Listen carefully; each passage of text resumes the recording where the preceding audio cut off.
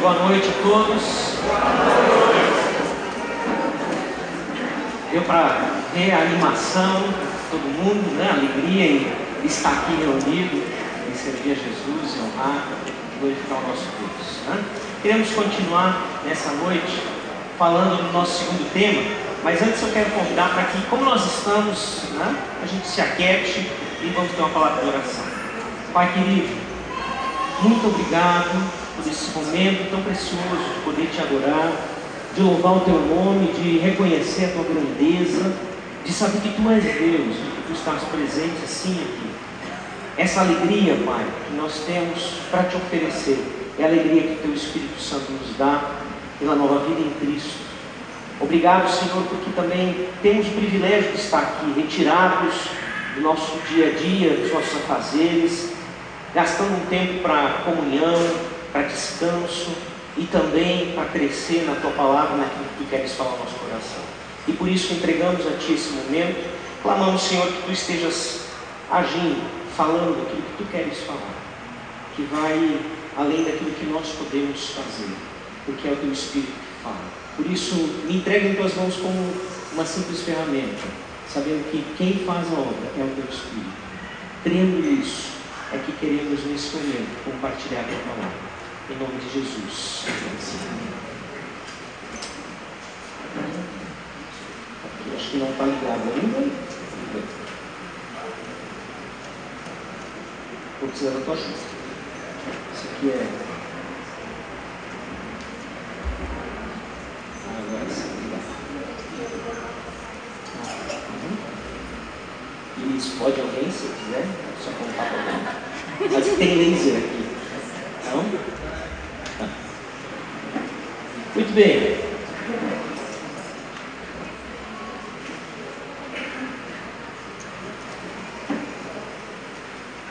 Não está acontecendo nada.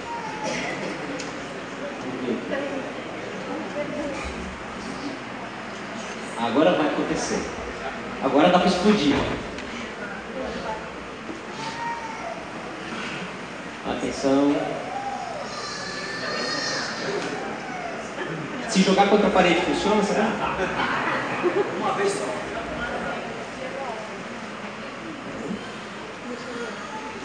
Gente, tenha paciência. Isso tudo é um teste. Teste de paciência.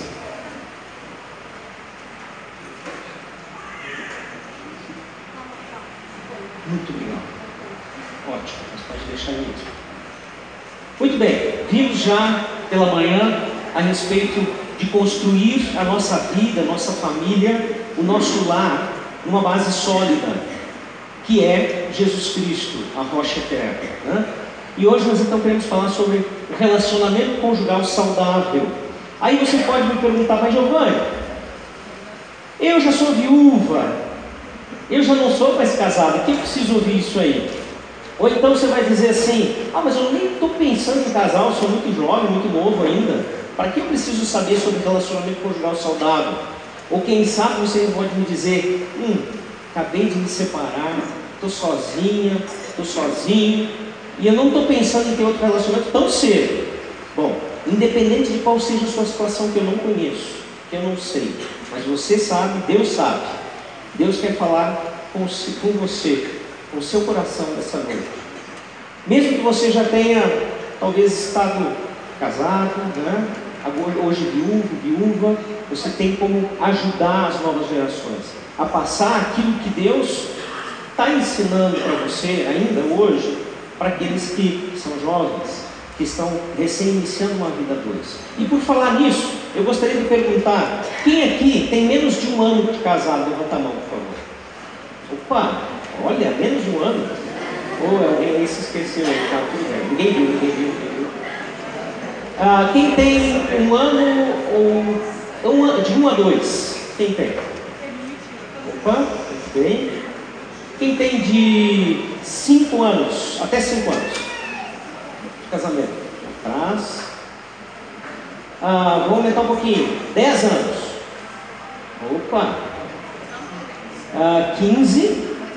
Até 15. Aumentou o grupo um pouquinho. 20. Também tem alguns. Agora é a minha fase. 25. feliz, né? Muito bem. Quem tem 50 anos de casado?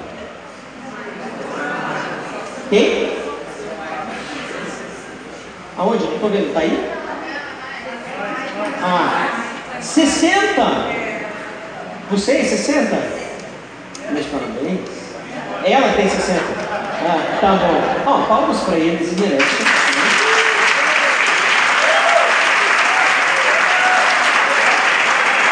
Posso perguntar uma coisa? Você quer trocar comigo? Acho que vocês têm mais para falar que eu. Não quer, não? Agora eu me senti intimidado, né?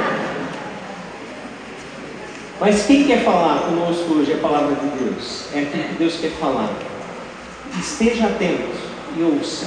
E veja o que Deus quer falar no seu coração. Jovens, se você ainda não é casado, o que você vai ouvir hoje é fundamental para que um dia você case. E para que, se você casar, você tenha um casamento que forme um lar saudável, consolidado na rocha eterna. Dá para a gente desligar só as luzes da frente aqui? É possível? Quem é que está no controle da iluminação aí? Ótimo! Vamos ver um videozinho, né? Bem interessante, a música está em espanhol, mas é muito bacana, né? Preste atenção nesse videozinho.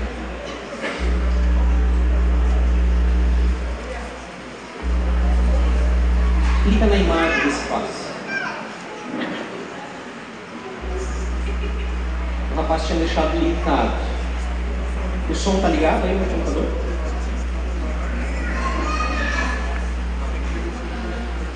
Ok? Está passando.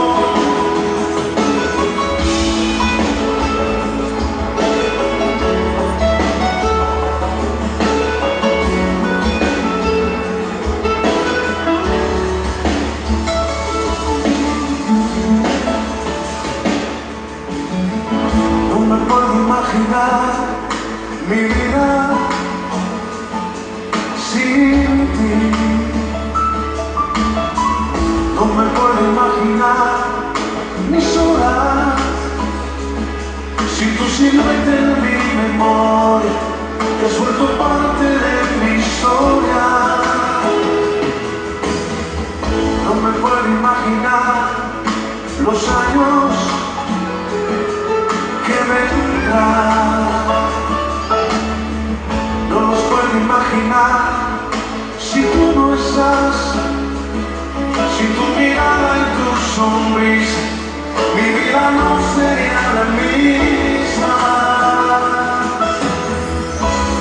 contigo me siento que puedo llegar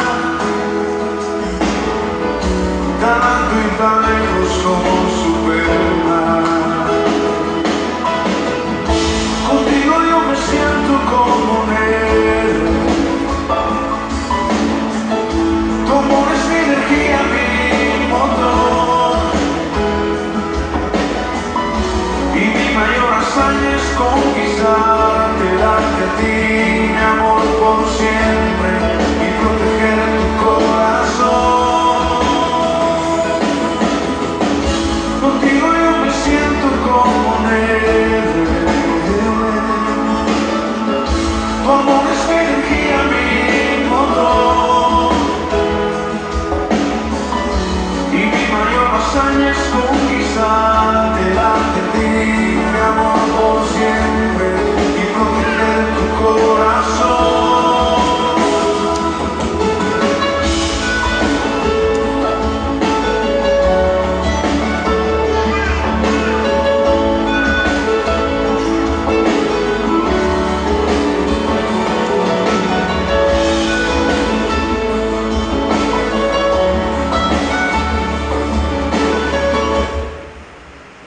Obrigado, pode acender as luzes. Essa música Ressuscitado em Janeiro, ele preparou, fez especialmente para a esposa dele, a Pecos, né? E muito bonito quando ele apresentou, fez essa homenagem a ela. E eu não sei quem fez essa montagem, gostaria de saber para dar os créditos para essa pessoa, porque achei fantástico essa montagem das cenas do filme com esta música. Uma música que fala de um relacionamento muito profundo, onde ele diz: eu não consigo imaginar mais a minha vida sem ti, né? Não consigo mais imaginar as horas, os momentos, né? O tempo passar, né? Sem a tua presença. E ao mesmo tempo nós vemos a montagem mostrando a vida como ela é, né? A vida como ela é. Quem fez essa montagem soube captar esse detalhe de que nós temos momentos felizes, momentos de planejar juntos, nós temos momentos de sonhos, mas também temos perdas, como ali na montagem deu para perceber que perderam um bebê, né?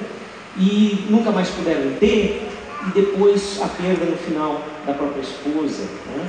E aí os sonhos muitas vezes se despedaçam, e nesse momento está firmado na rocha que é Jesus Cristo, é muito importante. Essa é a vida aqui. E o bonito que nós podemos enxergar também nessa apresentação, nessa montagem, é de que aqui o casamento foi apresentado como algo que se faz junto, com companheirismo, com investimento de ambas as partes, em toda e qualquer situação. Vocês viram quantas vezes eles quebraram, né, o garrafão das moedas, da economia para realizar o sonho, por causa de situações adversas, mas juntos eles sonharam, juntos eles tiveram que mudar a realidade desse sonho muitas vezes por causa das situações. E essa é a proposta que o casamento nos traz, uma proposta de uma vida em conjunto, de uma vida que realmente faça diferença, onde um ajuda e lapida a vida do outro. É interessante que uma vez se ouvia dizer, né, que ninguém casava para ser feliz, mas para fazer o outro feliz. Recentemente eu vi algo que mudou minha opinião sobre isso. Que o casamento não é nem para fazer o outro feliz, nem para si, para se tornar ou ter felicidade, nem para fazer o outro feliz, até porque a felicidade do outro precisa estar fundamentada em Cristo e não em mim, né? Mas sim para que juntos nós possamos crescer e demonstrar ainda mais a glória de Deus através da relação conjugal e familiar. Nós estamos falando sobre relacionamento, sobre um lar seguro, sobre construir uma família que traga segurança, apesar das adversidades, apesar das lutas. E o casamento, ele é fundamental. É a primeira coisa para que um lar seja sólido, seja seguro. Eu tenho um amigo chamado Catito, não sei se alguém aqui conhece ele, é um psicólogo, de Curitiba, cristão, né? Também é presidente da Irene do Brasil, uma missão que trabalha nessa área. Tem o Instituto Filéu de Psicologia, que trabalha bastante na área de terapia familiar sistêmica com famílias disfuncionais, né? Também foi meu professor, além de sermos amigos. E ele fala o seguinte, ele fala que se você quer que os seus filhos sejam seguros, se você quer investir na vida dos filhos, você precisa investir no seu cônjuge. O primeiro investimento é no seu cônjuge. Bom, amanhã nós vamos falar um pouco sobre a questão dos relacionamentos parentais, pais e filhos. E nós vamos entrar nessa questão. Mas eu estou já introduzindo e dizendo que, na maioria das vezes, nós temos um problema sério nos casamentos, onde um dos cônjuges, se não os dois, focam nos filhos. Chegam a dizer que filho é para sempre, marido e mulher não. Gente, que engano! É o contrário. Marido e mulher é para sempre, filho que não. O filho a gente cria para voar, para sair de casa. E se não voa, a gente dá um pontapé. Para que Deus tenha a sua imagem espalhada por esse mundo, e esse era encher a terra, Ele quer novas famílias restauradas pelo poder de Deus, pelo poder e pelo amor e a obra de Jesus Cristo na cruz. E para que novas famílias se espalhem com essa imagem de Deus Criador, eu preciso liberar meus filhos. A Ana Laura, nós tínhamos, minha filha, né? Nós tínhamos um acordo com ela, que ela não namorasse até os 18 anos de idade. Esse era o nosso desejo para a vida dela. E nós dissemos para ela então, e educamos ela assim, que o ideal seria que depois dos 18 ela então pensasse nisso. E de fato, chegou o dia do aniversário dela, 18 anos, e nunca, pretendendo desaparecer nos montes, né? Mas ela nunca deu bola, né? E se manteve fiel. Aí comprei lá uma garantia de ouro, né? Reservei um rodízio de pizza na pizzaria mais cara de Sapiranga, bem cara, e levei ela para jantar, só eu e ela. E aí, lá no meio da janta, a gente curtindo aquele momento, os 18 anos dela, eu entreguei então um presente para ela e disse para ela: filha, nós ficamos muito felizes que até aqui tu te guardou, né? E até aqui realmente tu cumpriu com aquilo que nós pedimos para que tu fizesse. E eu quero te dizer que a partir de agora tu estás abençoada para namorar segundo os padrões de Deus, tá? E legal, ela se emocionou, foi bonito, jantamos, muito legal. Uns 19 anos eu levei ela, de novo, disse: tu não entendeu? Pode namorar, está liberado. E aí finalmente foi nos 20, né? Nos 20 o gavião chegou, mostrou as asinhas. E aí no aniversário dela de 20 ou 21, me ajuda, nós fomos na pizzaria com ele, 20. Fomos então conhecer um rapaz de Passo Fundo, Aliança Bíblica de Passo Fundo, é pertinho, logo ali, 4 horas de viagem. Aí ele, legal, começamos o rodízio de pizza em família agora, né? O Vitor junto, nosso filho e ele. E no primeiro pedaço de pizza, ele pergunta: o que vocês estão achando do nosso relacionamento? Meu Deus, nós não estava namorando ainda, estava escolhendo. Eu, como assim, nosso relacionamento? E aí eu disse para ele, olhei para ele, e a Rose, num sorriso nervoso, disse: nós é que perguntamos, como é que está o relacionamento de vocês? Quais são as intenções com a nossa filha? E eu cortando a pizza. Primeiro pedaço. Ele disse: a minha intenção com a filha de vocês é casar com ela. Eu disse: opa, vamos parar com essa palhaçada aqui agora também, né? Eu quero tirar meu apetite no rodízio de pizza, rapaz. E aí foi chegando desse jeito, corajoso ele. Está lá, né? Firme com a gente agora e estão com planos de casamento para o ano que vem. Ou seja, deu certo, está na hora de voar, está na hora de sair. É isso que precisa acontecer. O relacionamento conjugal saudável, ele é um alicerce para o lar seguro. Ele pode trazer saúde. Quando você firmar o seu casamento na rocha eterna, o seu lar vai fornecer saúde para os seus filhos, para os seus netos, para os seus pais, que talvez em algum momento da vida, por necessidade, vão ter que morar com você. Vai ser um lar seguro, que vai ter solidez. E esse é o princípio que eu gostaria que você levasse daqui. Um relacionamento conjugal saudável, ele é fundamental para um lar seguro, segundo a vontade de Deus. E para se ter um relacionamento conjugal saudável, não tem outro jeito. É necessário investir intencionalmente no casamento. Sim, porque muitas vezes nós acabamos deixando a vida rolar de qualquer jeito. Muito trabalho, muito estudo, e aí agora aquela ideia de um estudo continuado, que você tem que estudar até morrer, né? Não sou contra o estudo, de vez em quando estou também fazendo alguma coisa, um curso, uma pós, etc e tal, mas quando essas coisas tomam conta, e aí vem os filhos, e nós perdemos de vista o outro, com quem casamos porque amamos, porque queríamos tanto estar juntos, e as coisas simplesmente vão acontecendo. Não é assim que funciona. Precisa haver construção, precisa haver investimento, e desde o início, como essa imagem ali, nem tirou isso de noivo, já tem que investir, já tem que construir o relacionamento para que ele se torne saudável. Agora, no mundo caído, a saúde em qualquer esfera não é algo natural. A saúde emocional não é natural. A saúde conjugal não é natural. A saúde espiritual não é natural. Precisa haver uma busca, precisa haver um investimento. É preciso esforço, é preciso dedicação, é preciso intencionalidade. E é isso que nós também queremos olhar hoje. E é isso que o vídeo, de certa forma, para mim, conseguiu demonstrar, conseguiu transmitir, né? Então eu quero olhar com vocês algumas atitudes que tornam um casamento de fato saudável. Algumas atitudes. E quando eu digo que são algumas atitudes, eu não quero definir como as únicas atitudes, e nem todas as atitudes, mas queremos refletir sobre algumas delas.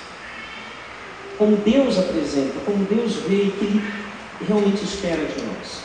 E a primeira delas que eu quero pensar com vocês é a questão do exercitar o amor, o exercício do amor. Bom, em primeiro lugar, o amor não é sentimentos, diferente do que o mundo fala. E, queridos, preste atenção, muitas vezes nós, no meio da igreja cristã, confundimos sentimentos com um amor verdadeiro. Em primeiro lugar, nós chamamos ele de sentimento. Nós dizemos que eu sinto amor. O pensamento bíblico não concorda com isso. Os sentimentos vão e vêm. O amor pode provocar sentimentos, ora bons e outra hora nem tão bons talvez. O amor na Bíblia é apresentado como uma escolha acima de tudo. E de novo, nós estamos no momento onde o maior amor do universo foi nos apresentado a partir de uma escolha. João, capítulo 10, versículo 17 e 18, Jesus diz isso. Meu Pai me ama, porque eu dou a minha vida, para depois reavê-la. Ele diz, ninguém me atira de mim. Por quê? Porque eu espontaneamente a dou. Jesus escolheu morrer por ti e por mim. Jesus escolheu que acontecesse aquilo que Paulo descreve em Filipenses, capítulo 2, versículos 5 a 11, a maneira como ele se autolimita, sendo um Deus ilimitado, se transforma em humano, na sua própria criatura, para vir aqui sofrer por mim e por você. Como ele escolhe deixar as vantagens de ser um Deus supremo, maravilhoso, para nos resgatar. E o final desse texto, ele diz, e ele foi obediente até a morte, e morte de cruz. E teve o seu nome exaltado sobre todo nome, para que ao nome dele se dobre todo joelho, no céu, na terra e debaixo da terra. Esse é o nosso Jesus. Amém? Ele é Jesus. E Ele mostrou que é amor. Imagine a cena lá na cruz. Aqui, tem o rapaz que representou Jesus de manhã está aqui? Não? Levanta a mão. Não? Está trabalhando. Não é? Imagina a cena se nessa interpretação, na hora de pregar Jesus na cruz, né? Jesus na cruz fizesse ali, na hora dos pregos, primeira martelada, que coisa boa, como beleza, como gostei, prega outra mão agora, que sensação maravilhosa, que gostoso, gosto em mim, gosto, vai, bem na minha cara, essa aí foi do fundo, hein, e mira, é ridículo, né? A intenção dessa representação é que ela seja ridícula, porque o amor que Jesus mostrou na cruz não foi esse amor de sentimento maravilhoso, de borboletas, de coraçõezinhos. O amor que Jesus mostrou na cruz foi um amor de sangue, de entrega, de morte, de sofrimento, de humilhação. Esse é o amor. Então o amor, ele pode produzir sentimentos sim, mas ele em si não é um sentimento, é uma escolha. Amor é sinônimo de sacrifício. Então quando você diz para uma garota, eu te amo, meninas, preste atenção se você ainda não tem um relacionamento. Pergunte para ele se ele está disposto a morrer. Mas aí, pede para ele dar provas disso. Faz ele sofrer. Porque falar é fácil. Falar é fácil. Diferente do que se diz, o amor não acaba, porque amor é escolha. Por que você se separou, Giovane? É que acabou o amor. Não, o amor não acaba. O amor só acaba quando eu decido terminar com o amor, não entregar mais o amor, não investir mais amor, porque amor é sacrifício. Amor se aprende, sim. Amor se aprende em todos os níveis, inclusive na relação conjugal. E isso é fundamental. 1 João 3,16 nos fala desse tremendo amor, né? Que Deus entrega o seu único filho para morrer por nós. E aí nós vamos ver, para que todos sejam salvos, aí nós vamos ver o apóstolo Paulo falando o que é amor de novo, lá em 1 Coríntios 13,7. Deixa eu só ver se eu já não estou. Não, estou aqui mesmo. 1 Coríntios 13,7. O que é o amor? O amor tudo sofre, tudo crê, tudo espera, tudo suporta. Na maior parte, a Bíblia vai colocar e vai se referir ao amor ágape, o amor de entrega, de sacrifício, e não ao amor eros, o erótico, que fala da relação íntima entre o homem e uma mulher, e que está reservado só para o casamento. E quando ele ainda fala sobre essa relação, ele fala nela como baseada no amor ágape. Mesmo o eros, a relação sexual precisa ser baseada na vida e no amor ágape, de entrega. Eros não existe sem ágape.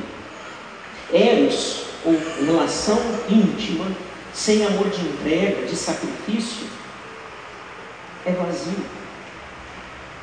Não vale a pena.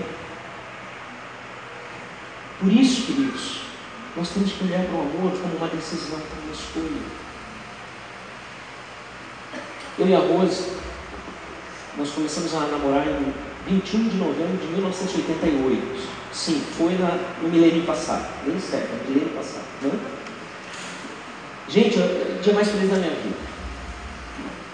Mas logo depois, uns 3 meses, eu entrei no Conjunto Nova Estrada, na missão em Âncio, de Gramado, e fui viajar pelo Brasil evangelizando durante 2 anos. Isso trouxe muita insegurança para a Rose. Afinal de contas, eu ia ficar muito tempo fora. E ela terminou o namoro comigo. Nós ficamos 7 meses separados. E esse tempo para mim foi muito difícil, foi muito duro. E eu lembro do dia que eu estava voltando com a Judite, lá da casa da Rose. Calma, a Judite era minha bicicleta, não era outra. E eu estava voltando depois de uma conversa onde as coisas ainda não estavam certas, e orando, tarde da noite, essa era a vantagem de Três Coroas, natural, lado de Gramado, uma cidade, na época tinha 10 mil habitantes. A gente podia andar tarde da noite de bicicleta, ninguém na rua, e falar alto com Deus, maravilha. E eu disse para Deus: Senhor, eu quero essa menina, eu quero essa guria, como diz o gaúcho, como minha esposa. Deus, ela pode ser até mais rabugenta do mundo, mas eu quero ela. Às vezes eu me arrependo de ter dito isso para ele, mas eu continuo querendo ela. Eu continuo querendo. E sabe que essa oração às vezes me faz lembrar, nos dias difíceis: ah, Giovane, tu quis? E eu continuo querendo. E eu quero mesmo. Amor é escolha. Não esqueçam disso. O amor precisa ser exercitado. Outra coisa importante nas relações conjugais: a afetividade. Sim, a afetividade tem muito a ver com sentimentos. E é importante. Tem gente que pensa que amor, por ser escolha, é o suficiente, não preciso investir na afetividade da família. Amanhã nós vamos falar sobre a afetividade com os filhos também. Mas agora o foco é na relação conjugal. Cultivar a afetividade traz muitas vantagens. A primeira delas, alivia tensões. E a afetividade, gente, vai muito... Aliás, a afetividade não tem a ver com o sexo. A afetividade tem a ver com o carinho, com as demonstrações de carinho no dia a dia. E como eu recebo pessoas no meu escritório, casais, para aconselhamento, e a principal queixa é essa. São casais cristãos que não pensam em se divorciar, mas onde a afetividade não existe mais. São bons sócios de um negócio, né? O negócio deles é administrar uma casa com filhos, né? Fazer com que a coisa funcione, né? E não há afetividade. E como isso traz sofrimento? Provérbios 12, 25 vai nos dizer que o coração ansioso deprime o homem ser humano, mas uma palavra bondosa o anima.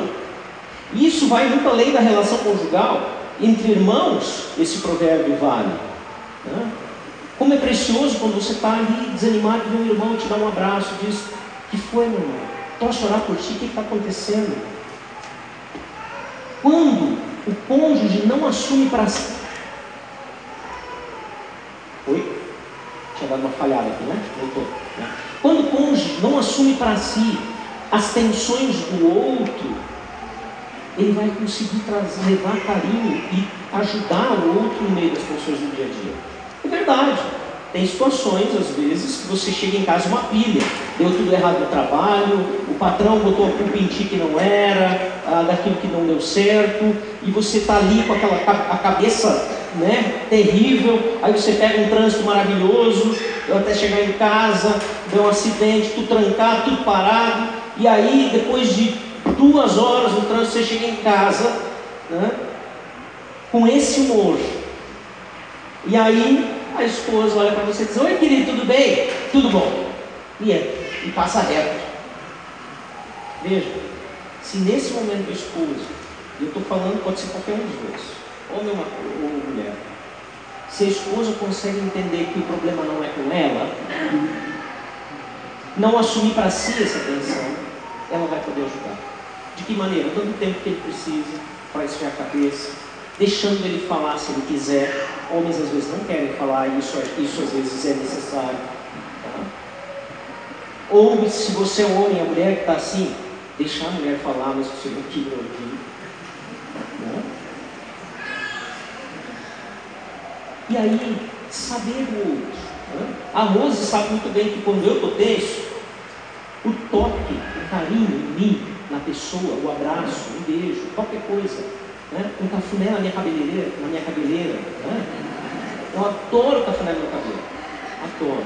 Você sabe aquela história que quando a pessoa perde um membro, ela sente como se tivesse um membro ainda?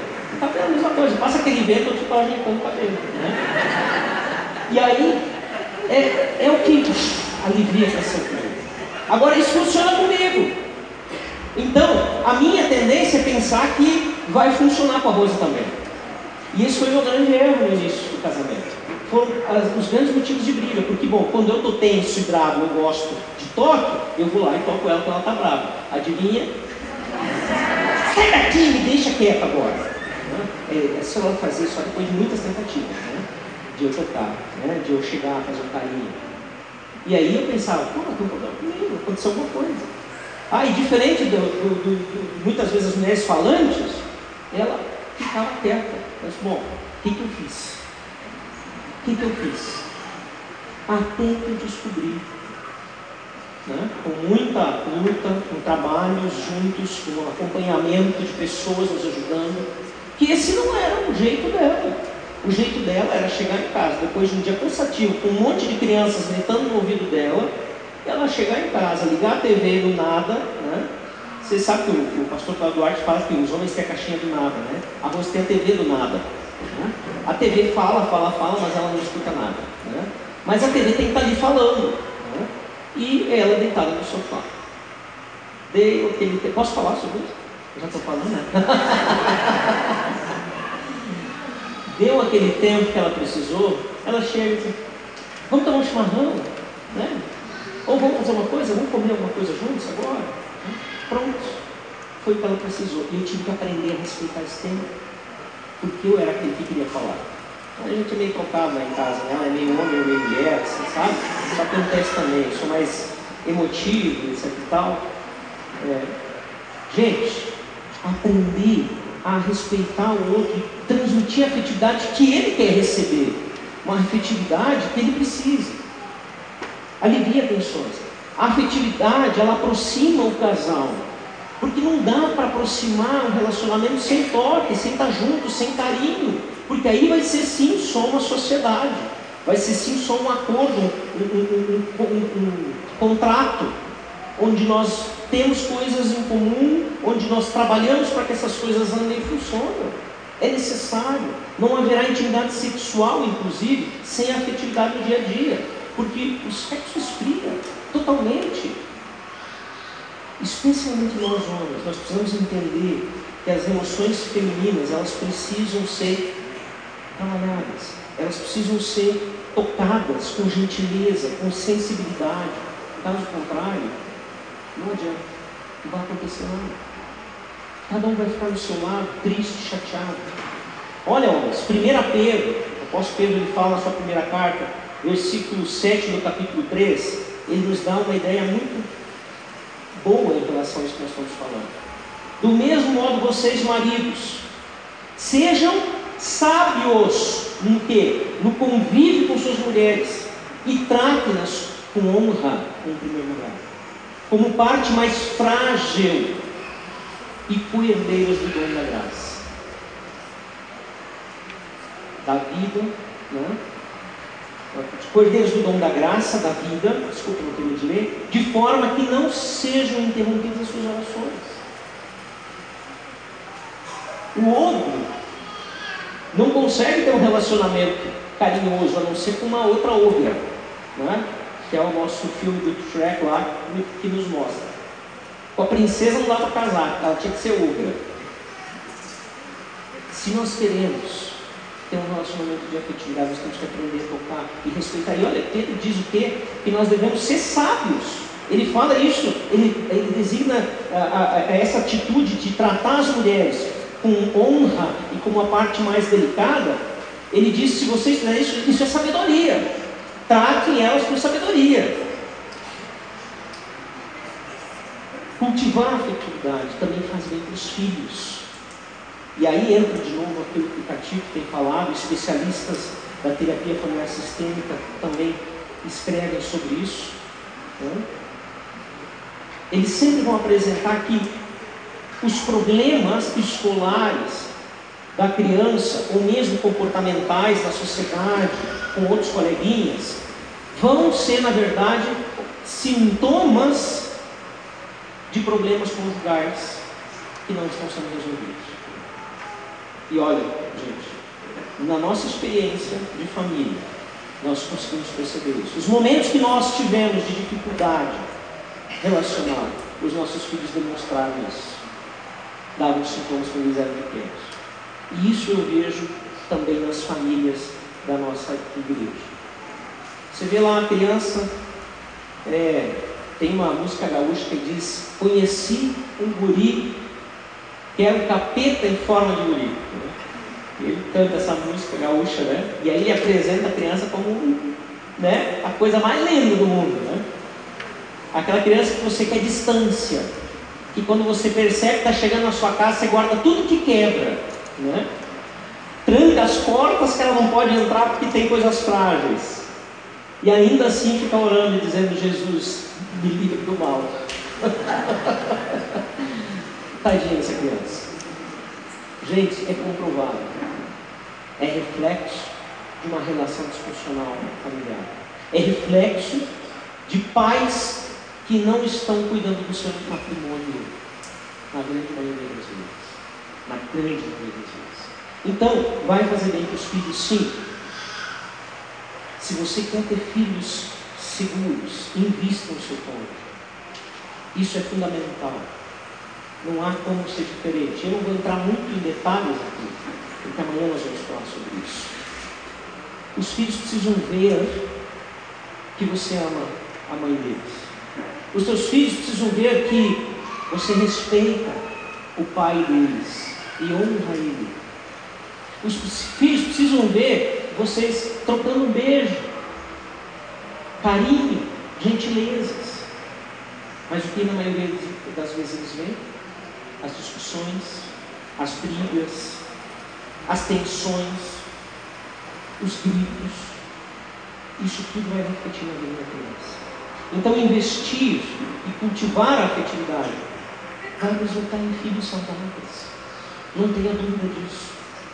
E também é crucial para manter a saúde.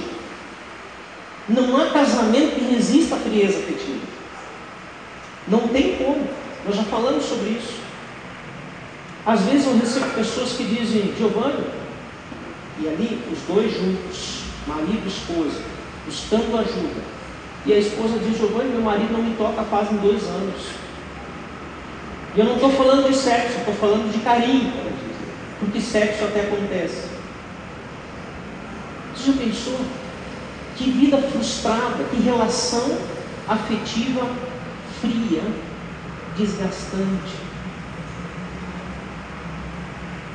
Você precisa começar investindo no seu relacionamento com o seu cônjuge. Vale a pena. Em terceiro, respeito mútuo. É outro fator que vai fazer com que a relação conjugal se torne saudável. É outra atitude crucial. Respeitar as diferenças um do outro. E eu já falei, tem um exemplo nosso no Arroz, quando consegui aprender, né, de que ela era diferente de mim, na expressão dos momentos, de afetividade nos momentos de tensão, as coisas mudaram totalmente entre nós. Ali nós resolvemos 50% das nossas brigas. Então, respeito mútuo, respeito pelas diferenças. Nós gostamos de conversar e estar com pessoas que são parecidas conosco, não é verdade? A gente se identifica, tipo, ele pensa igual a mim, é organizado que nem eu, né? Gosta de marcar tudo na agenda, a mesa dele está sempre ajeitada, etc e tal, e aí troca ideias e vê como é que tu faz isso aqui? Eu vou fazer igual, que legal, gostei, né? Ou então, eu gosto aqui, cara que gosta de pescar comigo, não está nem aí se está bagunçado ou não, o ambiente, eu gosto de nada de estresse, e a gente se identifica, mas no casamento não é assim. Você já percebeu que você casa sempre com alguém oposto a você? Isso é interessante. Quando nos casamos, nós buscamos geralmente alguém que traz para dentro da relação conjugal aquilo que eu não tenho, aquilo que eu não sei fazer. E por isso, né, que nós ouvimos dizer, e temos livros sobre isso, que os opostos se atraem. É meio que natural, não é algo escolhido. Eu vou escolher alguém totalmente diferente de mim. E isso está dentro da criatividade de Deus. Faz parte de um Deus criativo que coloca no casamento a possibilidade de a gente experimentar coisas que não são o nosso forte, né? E assim um ajuda o outro e vai trabalhando na vida do outro. E essas diferenças, o interessante é isso, que essas diferenças, elas são muito apreciadas no namoro. Você já percebeu isso? Eu gosto dele porque ele é divertido, ele é alegre, nossa, ele faz todo mundo rir, eu sou tão séria, eu gosto das coisas tudo são tão certinhas, eu fico maravilhosa do lado dele, é muito bom, né? E aí curte aquilo no casamento. Para com essa palhaçada, não leva nada a sério. Você percebe? Pensa bem. Quem está namorando aqui? Levanta a mão. Pensa bem. Olha aí, olha para ele. Olha para ela. Pensa bem. Olha o que você está escolhendo. Depois a coisa boa, né? Diz lá no Rio Grande do Sul que os bichos crescem no casamento, né? Você já ouviu falar sobre isso? Todo mundo já ouviu? Não? De início é minha pombinha, né? Minha flor, coisa mais fofa, olha só que meiguice. No casamento começa a mudar, né? Aí começa a dizer, da pombinha, vai para sua vaca. Como é que você deixa acontecer isso? Sua anta, né? E o bicho já vai crescendo, né? Fica grande. Cuidado com isso. Isso é sério.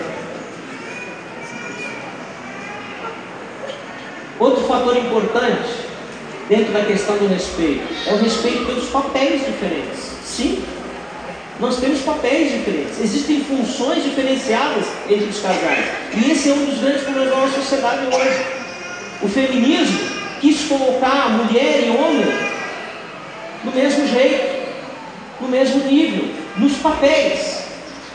Não ficaram só nos valores, não ficaram só na questão de valor pessoal, o que seria uma briga legítima, porque também foi uma resposta ao machismo que reduziu a mulher, que pisou na mulher, que deixava ela como um capacho, como alguém que servia o homem pronto. Mas igualar os papéis é trazer confusão tremenda para dentro do lar. Ninguém mais sabe o que faz o quê. Os filhos não têm mais referencial. Os papéis sim são diferentes desde a criação do Gênesis.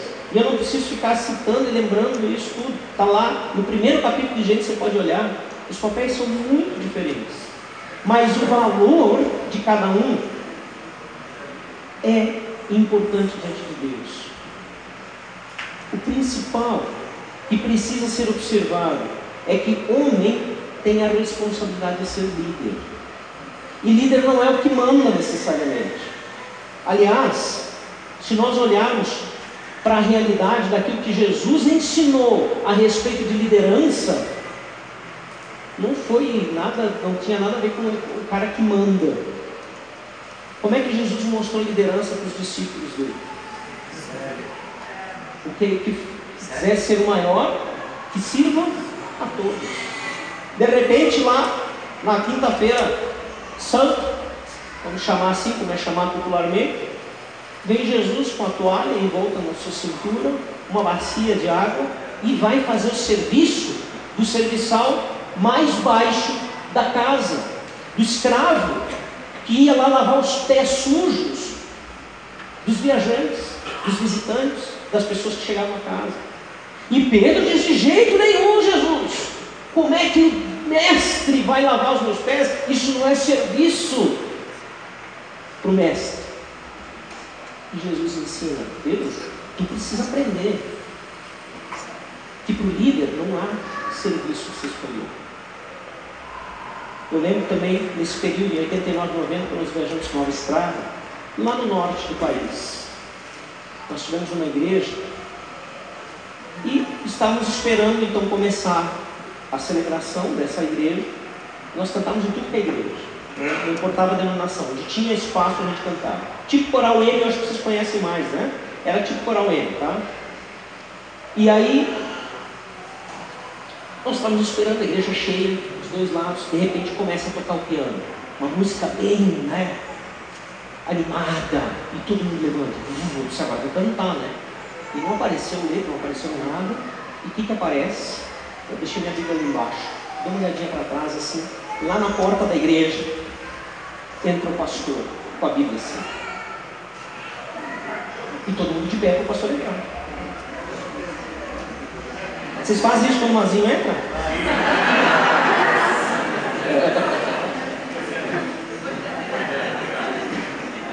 Como diz o gaúcho, não é fácil pegar nojo. Gente, ridículo isso.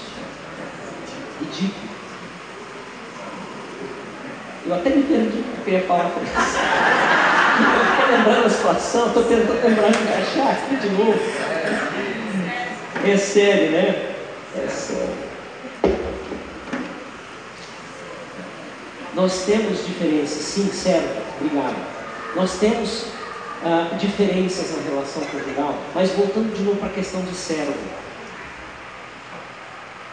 O servo é o que serve. E esse é o líder. Jesus deixa isso muito claro muitas vezes.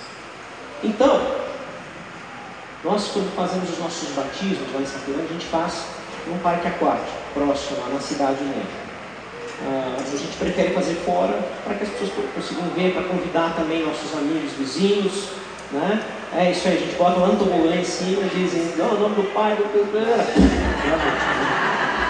os caras levantou porque era crente, se não levanta é que era falso. E aí, a gente normalmente faz, depois da celebração do batismo, um piquenique. E aí sai aquela fumaça santa, né? Você sabe o que é a fumaça santa, né?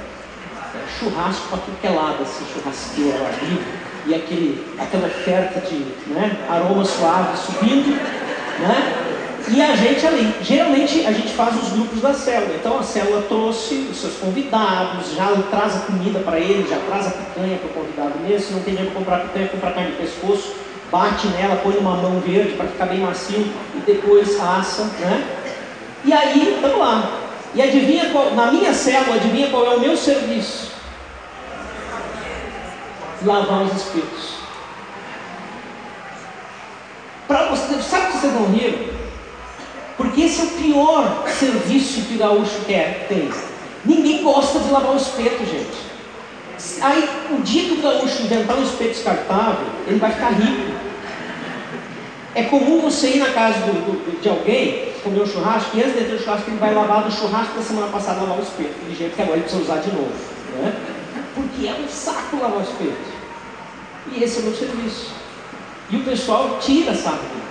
Por que esse é o meu serviço? Porque eu adoro lavar espeto? Não, eu detesto lavar espeto. Mas já que ninguém gosta, eu vou servir lavando espeto. Você percebe? Eu vou lá lavar espeto. E aí eu faço o que meu pai dizia. O serviço que ele não gostava de fazer, ele fazia assobiando. Então começa a assobiar. E o tempo passa. Servir é isso. Ser líder é isso. É fazer qualquer serviço, qualquer coisa. Eu sei que vocês têm muita gente assim. Lembrei agora de cara do Marcão, né? O Marcão, onde tem alguma coisa para fazer, ele está lá. Na Bienal de 2008, o Mazinho estava lembrando, lá em Sapiranga, deu problema no som que a gente viu, o Marcão estava pendurado nas caixas lá, jogando por dentro. Ele era visita, mas estava lá, né? Aliás, vocês não acharam o videozinho, o casal do videozinho parecido com o Marcão e com a Silvia? Eu achei, né? Bem parecidinho, né?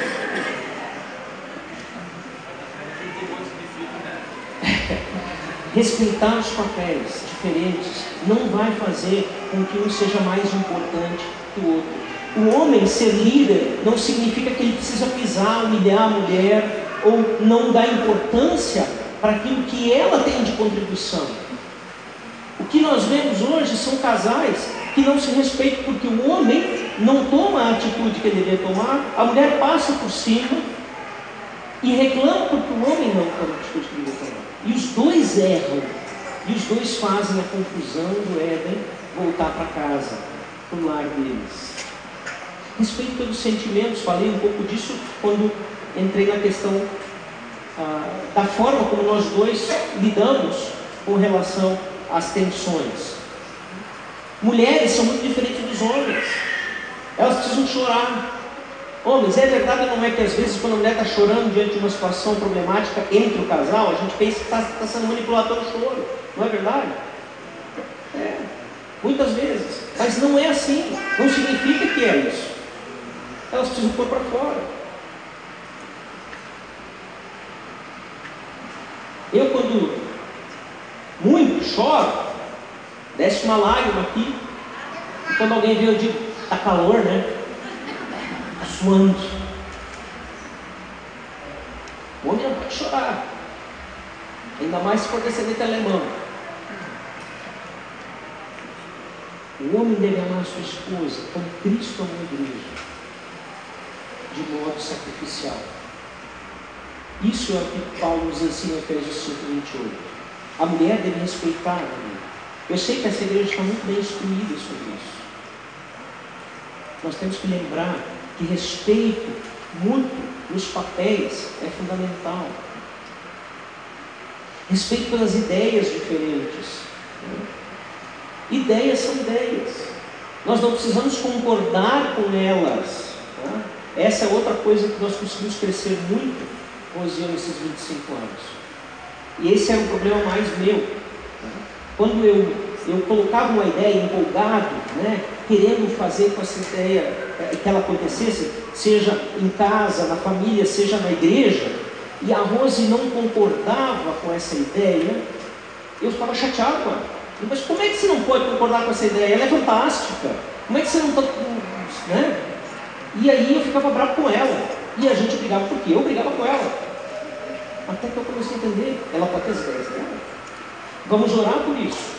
E se for uma questão que eu tenho que decidir, não significa que por ser uma ideia diferente dela, eu tenho que fazer ou deixar de fazer aquilo que eu tenho convicção de fazer. Sempre respeitando a opinião. Então, respeitar as diferenças é outro fator fundamental. E agora vamos falar um pouco da questão da submissão bíblica. A submissão bíblica ela é um princípio. E quando nós olhamos para o texto de Efésios, nós vamos pensar justamente de Efésios capítulo 22 em diante, falando da relação conjugal. Mas ele está dentro do contexto do 21. O versículo 21 vai dizer que nós devemos sujeitar-nos uns aos outros. O que é sujeição se não é submissão? A submissão não tem que ser uma coisa de cima para baixo. Isso não é liderança. E quem lidera dessa forma não vai ter pessoas sendo submissas à sua liderança. Quando o apóstolo Paulo nos diz que todos nós temos que nos sujeitar uns aos outros, ele está falando justamente dessa questão do respeito. O respeito pelas ideias uns dos outros. Em outra situação ele vai dizer, olha, se comer carne faz o teu irmão mais fraco pecar, não coma a carne. Ainda bem que no Rio Grande do Sul ninguém tem problema com isso. Eu sou carnívoro. Não coma carne. Ah, por quê? Por causa do teu irmão. Isso é uma forma de submissão. Às vezes eu vou ter que abrir mão de alguma coisa na relação conjugal para minha esposa, porque isso vai fazer bem para a nossa relação, vai fazer bem para o casamento, e não é crucial. Tudo bem, vou abrir mão. Isso vai fortalecer a nossa relação. Agora não, o homem que manda. A Bíblia diz, o marido vira para a esposa, a Bíblia diz que você tem que ser submissa a mim. Eu tinha um cara lá assim, em Sapiranga, um membro. Graças a Deus não tem mais. Tá pronto, pastor. Deixa o pastor segurar. Eu dizia, meu irmão, tua esposa, ela está contigo, não precisa fazer isso aí. Escuta ela. E aliás, ela era a mais sábia do casal, né? Ela que tomava as decisões sábias, e ele que dava com os burros na água, no divisão, né? Fazia coisa errada. De vez em quando a gente dizia assim, meu irmão, escuta a tua esposa. O que ela está dizendo faz sentido. Mas não. A Bíblia diz que eu que mando. Não, a Bíblia não diz que você manda. A Bíblia diz que você lidera. E se você lidera com Cristo, você vai servir a sua esposa. Você vai ajudar a sua família. Você vai ser servo.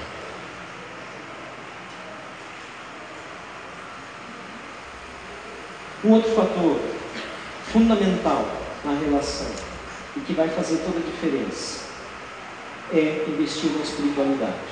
Investir na espiritualidade do casal. Isso é fundamental. Deixa eu só passar aqui.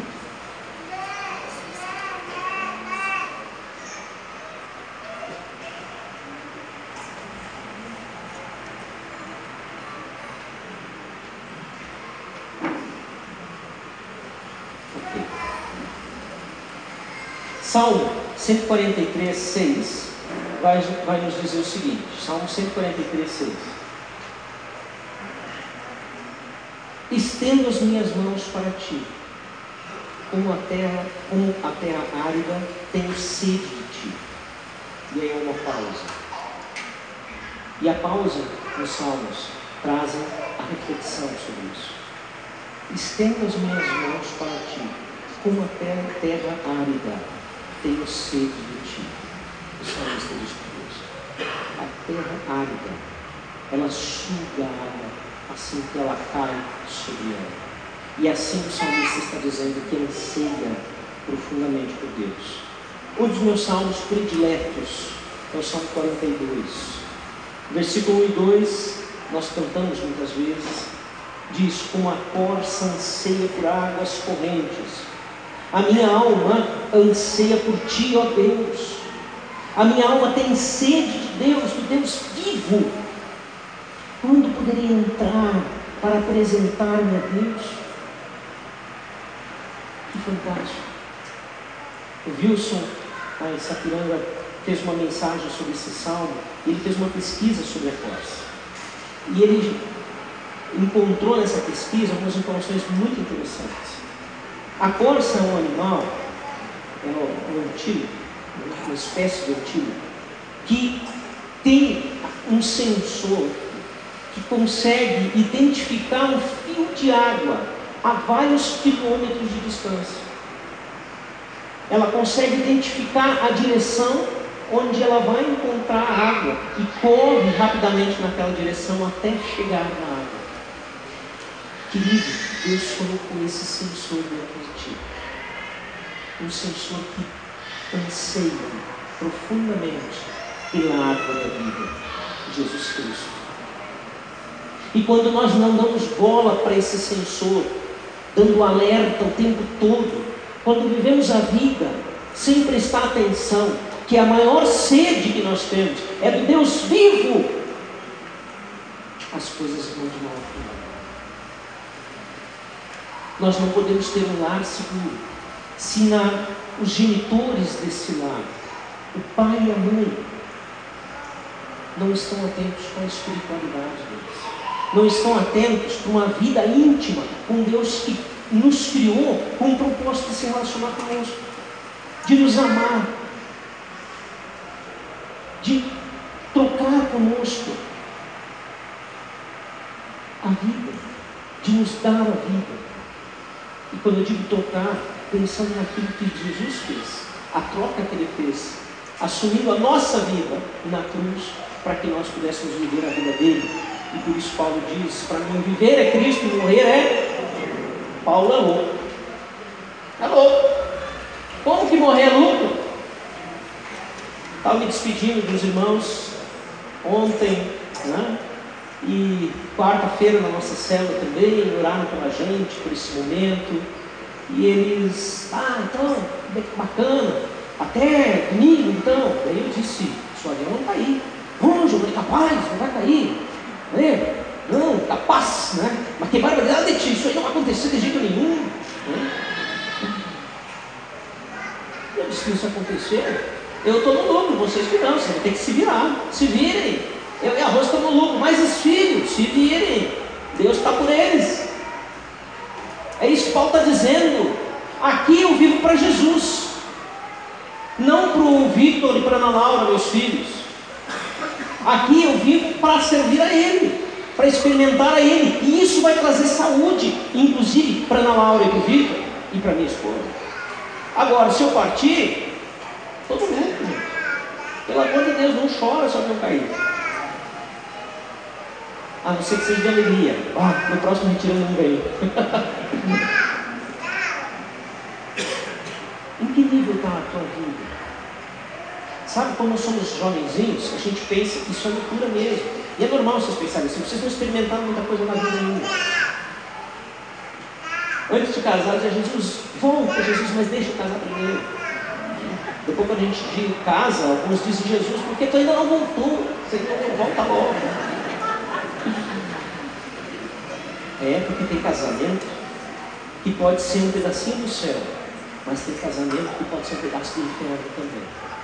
E é terrível isso.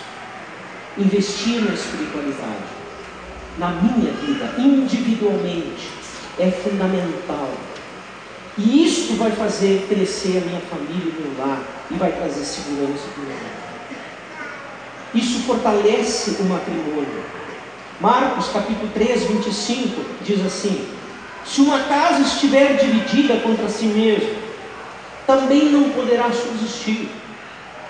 Olha, o contexto está falando no momento, quando Jesus é acusado pelos fariseus de que ele estava expulsando um demônio pelo poder de Beelzebul, maioral dos demônios, pelo poder de Satanás. E aí Jesus diz, olha, vocês não sabem o que estão dizendo, porque se eu estou expulsando um demônio pelo poder do próprio demônio, então quer dizer, tem divisão no reino, no inferno. Ele diz isso. Mas pelo contrário, o meu reino é dos céus. Esse princípio pode ser aplicado no casamento. Uma casa dividida espiritualmente não vai trazer um lar seguro. Esqueça. Gente, eu fico horrorizado com situações na igreja onde eu vejo uma jovem mulher cristã querendo se casar ou apaixonada por um homem que não é convertido e ainda é simpatizante no espiritismo e insiste nisso. Bom, é natural que a primeira coisa que eu pense é: essa pessoa, essa senhora, essa mulher não entendeu o Evangelho. Não há possibilidade de haver comunhão com a luz das trevas. Não há possibilidade. Ah, Giovane, mas você não conhece ele, só falta ser crente, ele é maravilhoso. Cuidado, que é o capeta em pessoa. Não adianta suportar ser crente. Precisa ser crente. Precisa ser.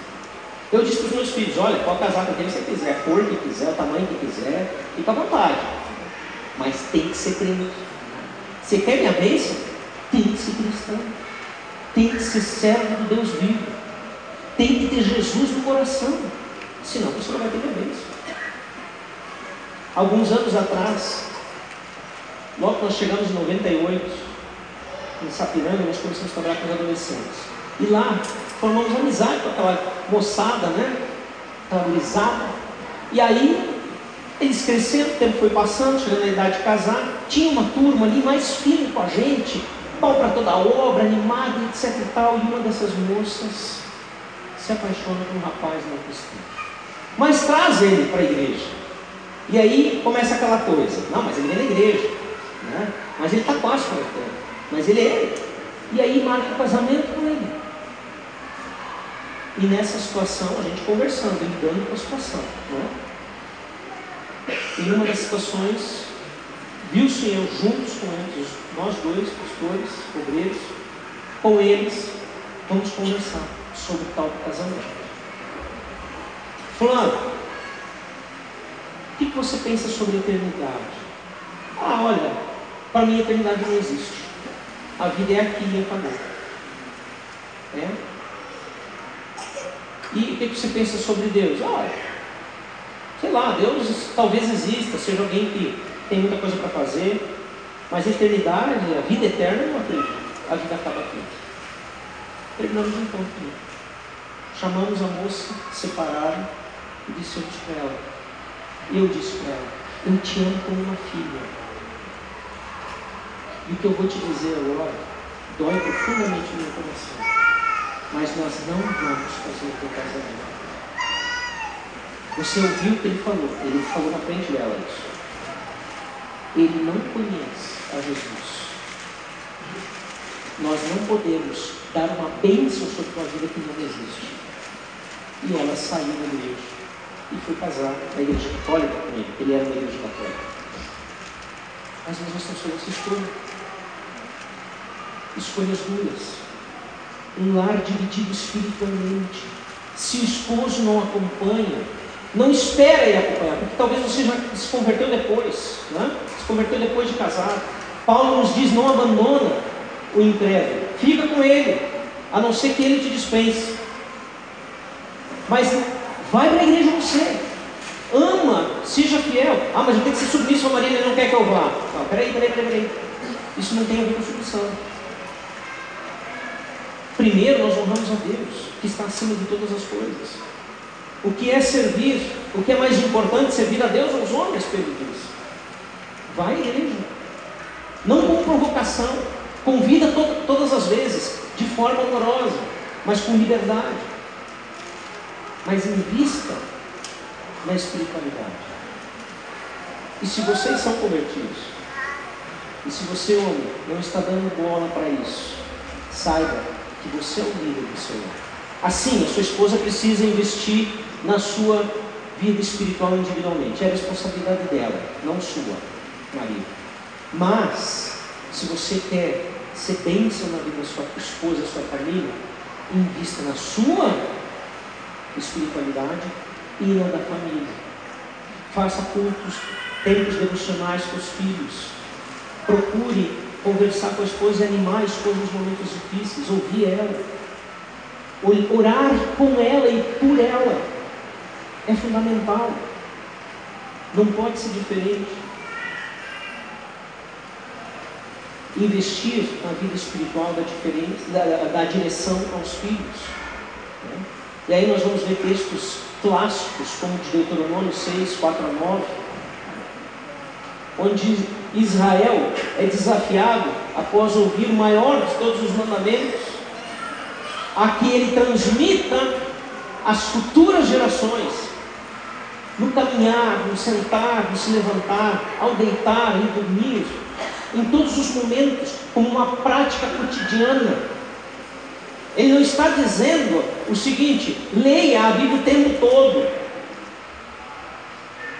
Não é isso. 24 horas por dia. Aí tem aquele cristão super espiritual que chega e diz: irmãos, na célula, irmãos, perdi o emprego. Poxa, coisa. E foi perseguição religiosa. Mas como assim, meu irmão? Meu patrão me pegou lendo a Bíblia lá na hora do serviço e me demitiu. Perseguição religiosa, sem vergonha. Vai trabalhar, rapaz. Tu ganha pau para trabalhar, tchê. Que isso?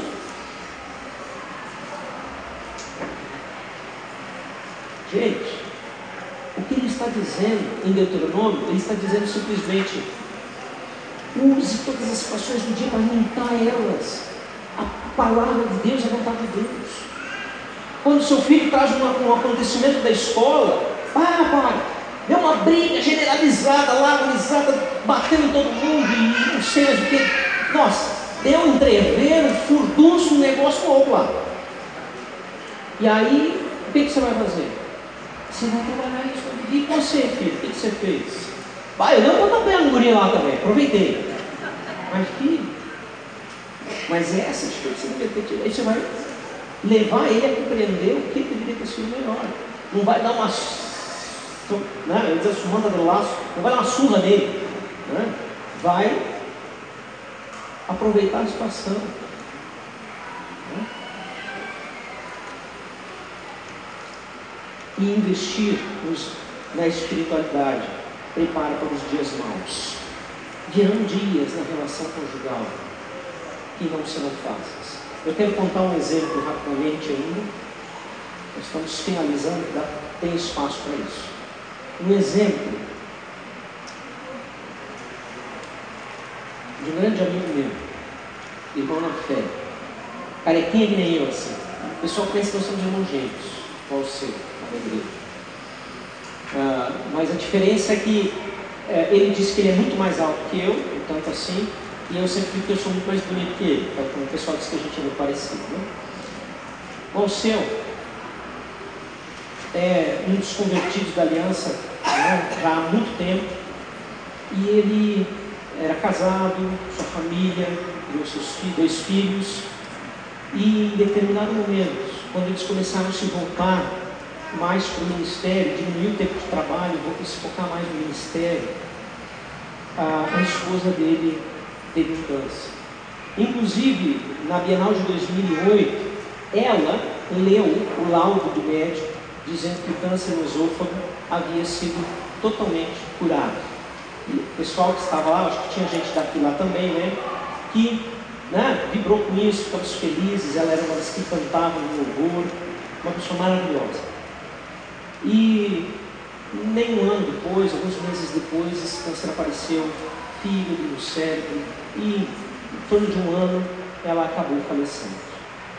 Sabe, gente, o que nós vimos, o que nós testemunhamos, essa família passou por dias maus, mas eles, sabe, logo que veio o câncer, foi interessante, o meu pensamento, entrega. Dias antes, o senhor parou no estacionamento, assim, da igreja, e ele saiu, botou a cabeça para fora, assim, no carro, assim, e disse: Giovane, estou fechando a minha filial aqui em Sapiranga. Eu disse: ah, é? Por quê? Ele tinha um negócio de celulares, né? E por quê? Não deu certo? Não, na verdade eu não quero mais trabalhar, então nós queremos nos dedicar ao ministério, né? Foi o que ele falou. E logo depois veio a notícia do câncer. E eu pensei: pô, Deus, logo agora que eles vão se dedicar ao ministério. Gente, que pensamento errado. Primeiro, a Margarete foi uma lição de vida. Esse tempo que ela teve de câncer foi um tempo que ela abençoou a igreja de uma maneira indescritível. A gente ia visitar ela e saía abençoado. E tem muita coisa que não dá para contar aqui. Mas o Alceu fez exatamente o que ele falou que ia fazer no carro. A vida dele, a partir dali, se transformou num homem que serve a Deus. Tem o seu trabalho ainda, mas serve a Deus acima de tudo e acima do seu trabalho. E essa dificuldade, essa terrível agulha da vida, trouxe esse crescimento para ele e para a igreja. E foi fantástico. E hoje ele serve a Deus com muita alegria. E diz o seguinte: antes da Margarete, dessa doença, eu era um homem, hoje eu sou outro. E ele então faz as colocações das mudanças que Deus operou na vida dele através disso. Só que eles passaram por essa prova, porque eles já investiam na vida espiritual deles, e estavam muito bem alicerçados. E tudo isso veio para crescer ainda mais. Hoje, ele não tem mais 2 filhos, ele tem 5 filhos. Ele casou de novo e teve mais 3 pequenos, que agora não chamam ele de vô, e sim de pai, né? Ele já está quase na idade de ser avô, poderia já ter netos. E está muito bem, feliz com a nova esposa dele, abençoando a vida de muita gente. Então, investir na espiritualidade vai te preparar para os dias maus. Você não vai buscar a Deus só nos dias maus. Busque antes deles, para você estar pronto. Opa! Agora não, espera um pouquinho. Investir na sexualidade também é necessário na relação conjugal. O sexo não acontece simplesmente. Precisa haver investimento. Precisa haver, sim, preparação. É fundamental. Agora, para isso, nós temos que lembrar algumas coisas importantes. O sexo não foi criado pelo diabo, como a gente pensa. Tá? Ele foi criado por Deus. Ele foi distorcido pelo diabo.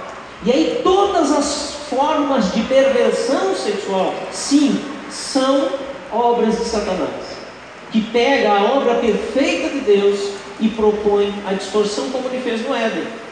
Quando o que Deus falou de forma perfeita foi: não comam do fruto do conhecimento do bem e do mal, para que vocês não morram, ele vai e distorce. Que foi mesmo que Deus disse que não é para comer de nada?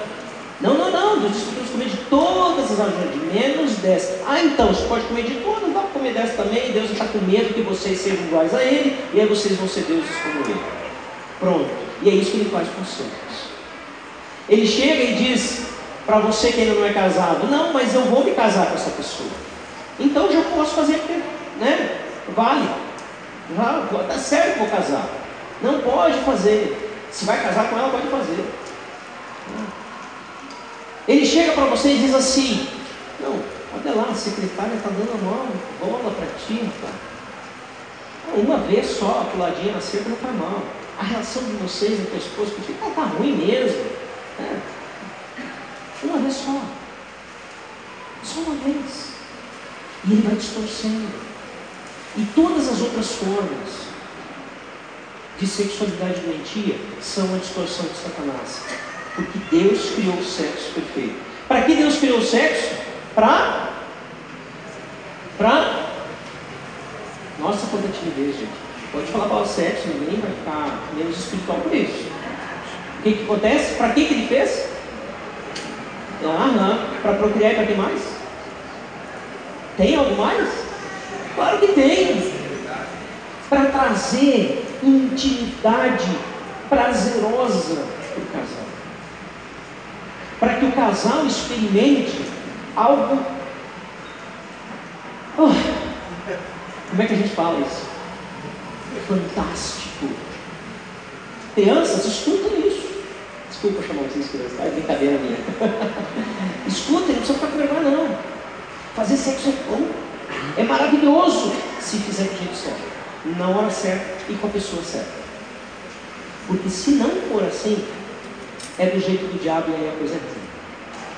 Hoje eu tivemos o privilégio de casar virgens. Eu digo isso não com orgulho, mas sim com o privilégio de ter sido agraciado por Deus, de Deus ter nos fortalecido, porque buscamos na espiritualidade uma vivência correta nessa área. E, gente, no aconselhamento cristão, pastoral, a gente vê quanto desgaste nós vamos ver no casamento, porque o casal nos preservou antes. E nós não sofremos por isso. De vez em quando aparece alguém lá na nossa redondeza que de repente descobre que tem um filho, né? Vem o filho procurar o pai. Eu te amo. Quem é tu, rapaz? Se eu tenho um filho. Aconteceu nos nossos familiares, um caso. O cara já veio o filho com o neto se apresentar para o pai e apresentar o seu filho, o neto, para o pai. Né? E eu sempre digo para a moça: não tem a menor chance até hoje de que você encontre um outro filho do outro aí. Porque eu só conheci a moça. Até hoje. Por que eu estou dizendo até hoje? Porque a Bíblia diz: aquele que pensa que está de pé, cuidado para que não caia. Ninguém de nós pode se arrogar e dizer que nunca vai cair nessa área. Mas eu posso dizer sim, que até hoje Deus tem nos dado o privilégio de experimentar a relação sexual apenas dentro do casamento. Se você não teve esse privilégio, Deus reconstrói a sua vida, sem problema. Mas se você ainda é virgem, isso que eu quero dizer: preserve a sua virgindade a todo custo. Isso é careta, isso é esquisito, o mundo não vai aceitar. Mas é isso que você tem que fazer para experimentar uma intimidade sexual verdadeira. Sexo é o ápice da intimidade. Ter essa relação só com uma pessoa é fantástico demais, é inexplicável. E é isso que Deus faz. Ele coloca o sexo dentro do casamento para que ele realmente seja algo muito bom. Quando você tem esse tipo de relação sexual, você não precisa se preocupar com doença venérea. Aconteceu uma situação conosco há pouco tempo. Num exame de rotina, foi identificada uma doença, a médica disse que a Rosa estava com uma doença sexualmente transmissível. E ela chegou em casa e o que aconteceu? Nós rimos. Nós rimos. Eu disse: olha, eu não fiz nada. Você fez? Não. Então não é. Mas a médica disse. Ela está enganada. Tempo depois, um novo exame, um outro médico, ele percebe e vê o erro. Como é que aqui foi dito que, né?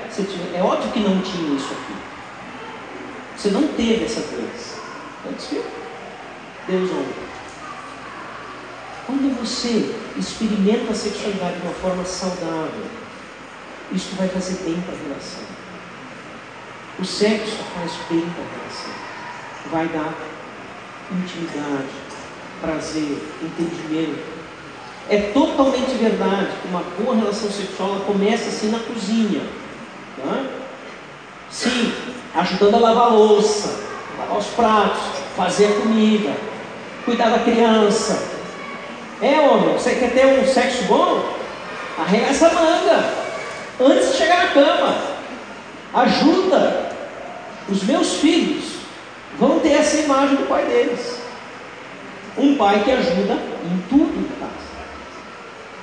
Por quê? Porque a moça trabalha fora também. Ela trabalha o mesmo tempo que eu fora.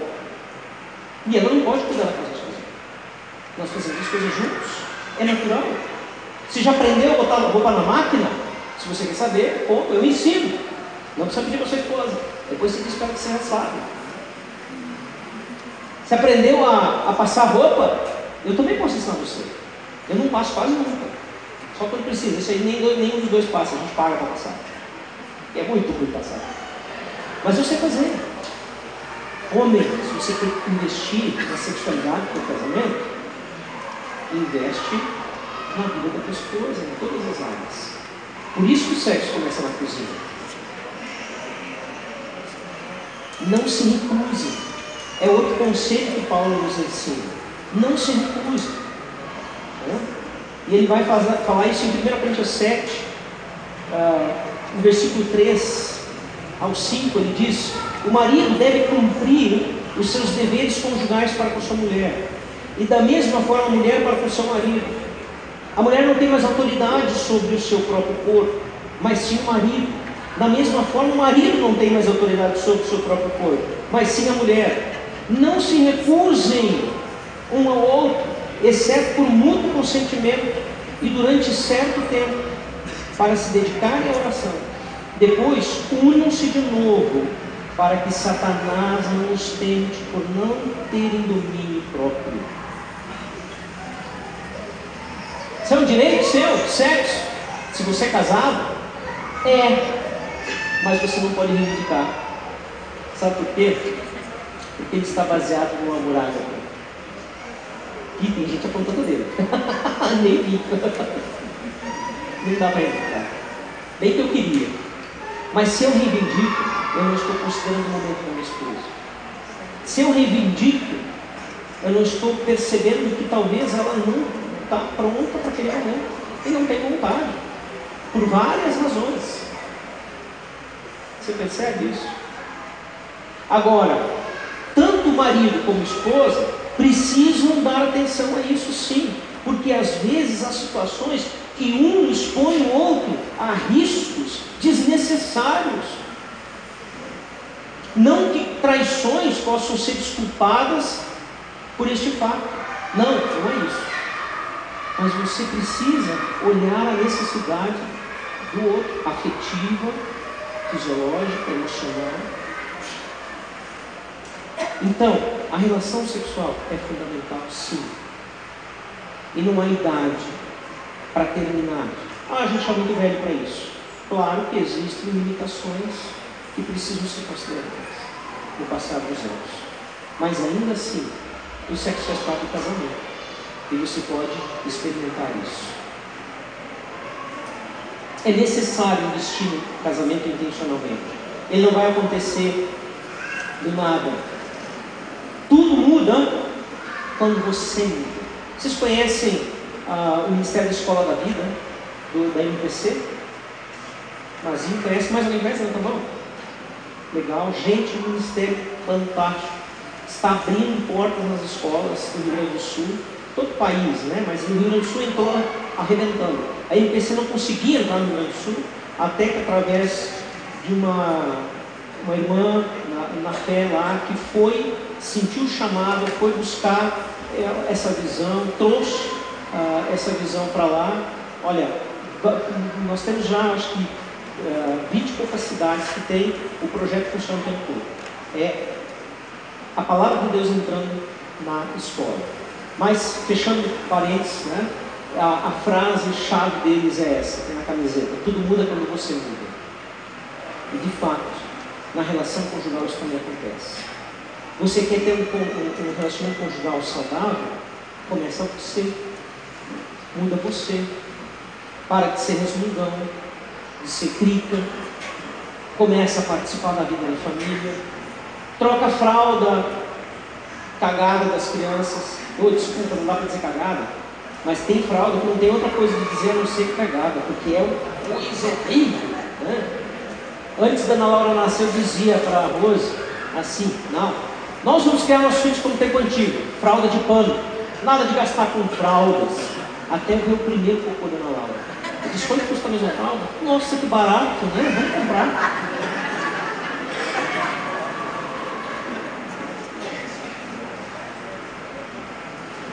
Sem Deus a coisa não vai. Deus precisa estar nessa relação. O relacionamento conjugal não vai desenvolver e crescer sem que haja um investimento intencional, com atitudes determinadas de seguir o conselho de Deus acerca do matrimônio. Vai estudar a Bíblia. Olha o que Deus diz a respeito do matrimônio. É fundamental. Salmo 127:1 diz assim: se o Senhor não edificar a casa, em vão trabalham os que edificam. Se o Senhor não guardar a cidade, em vão vigia o sentinela. Traz Deus para dentro do casamento, e aí a coisa vai mudar. Aí você vai ter um lar seguro. Queridos, eu quero finalizar de novo. Eu vou fazer uma provocação diferente. Hoje o tema foi voltado para os casais. Eu quero sugerir, marido, esposa, antes de dormir, reflitam sobre essas questões. Se você quiser tirar uma foto ali, quiser anotar, né? Em quais das 6 atitudes que nós mencionamos aqui, que tornam um casamento saudável, você pode melhorar. Você, não seu cônjuge. Fala isso para o teu cônjuge. Eu posso melhorar em tal, em tal, em tal lado. Não é você pode melhorar nisso, nisso, nisso. Entenderam? Se alguém começar dizendo você, para, eu vou falar para o pastor amanhã. E pode me falar que eu falo aqui na frente. Eu digo o nome da pessoa que veio dizer isso, tá? Diz o nome do marido, vai ser o marido, com certeza. Né? Faz isso. Né? E eu digo o nome do marido, ó, fulano de... Não. Diga assim: eu posso melhorar em tal e tal lado. O testemunho pode não ser nessa relação ali, né? Mas você pode, ao invés de testemunhar, isso pode ser para os grupos, né? De casais, grupos de célula, né? Você pode testemunhar onde vocês têm crescido. Eu testemunhei algumas coisas aqui a respeito do nosso relacionamento, onde crescemos. No final, orem pedindo a bênção de Deus, um sobre a vida do outro, nas questões relacionais. Quero orar com vocês antes que nós vamos aqui.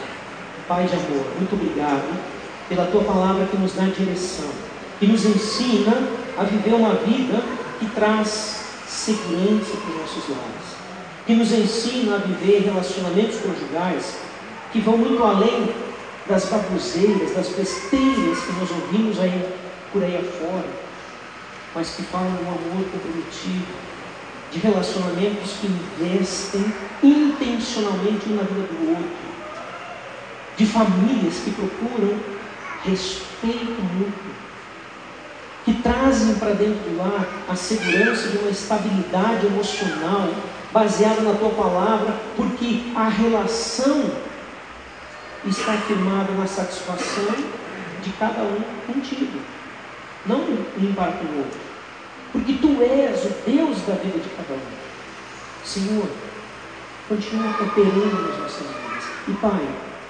Tu conheces se aqui entre nós estão presentes casais que têm os seus matrimônios feridos, que talvez não venham mais esperança, que talvez estejam dizendo para si mesmo, quem sabe já disseram um para o outro: que não querem mais o casamento.